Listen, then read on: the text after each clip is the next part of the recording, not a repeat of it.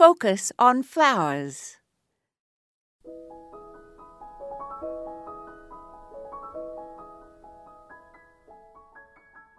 After the spring-blooming plants faded, I used to have daylilies that grew up between the plants to disguise the decaying and unsightly bulb foliage. All that changed once the deer started to come by in droves and ate my daylilies.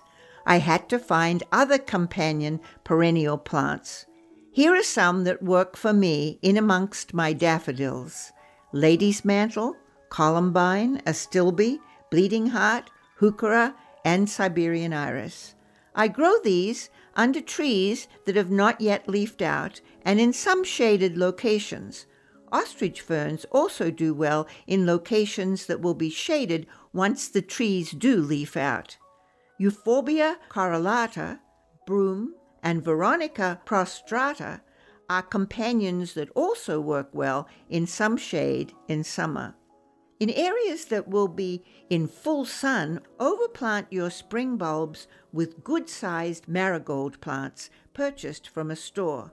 Smaller marigolds are eaten by rabbits in my yard, and they must be protected until they grow big. I also sprinkle zinnia seeds, but not until the soil warms in late May, as zinnias do not like cold weather.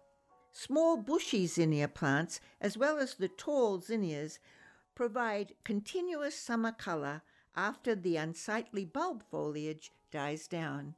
This is Moya Andrews, and today we focused on disguising bulb foliage.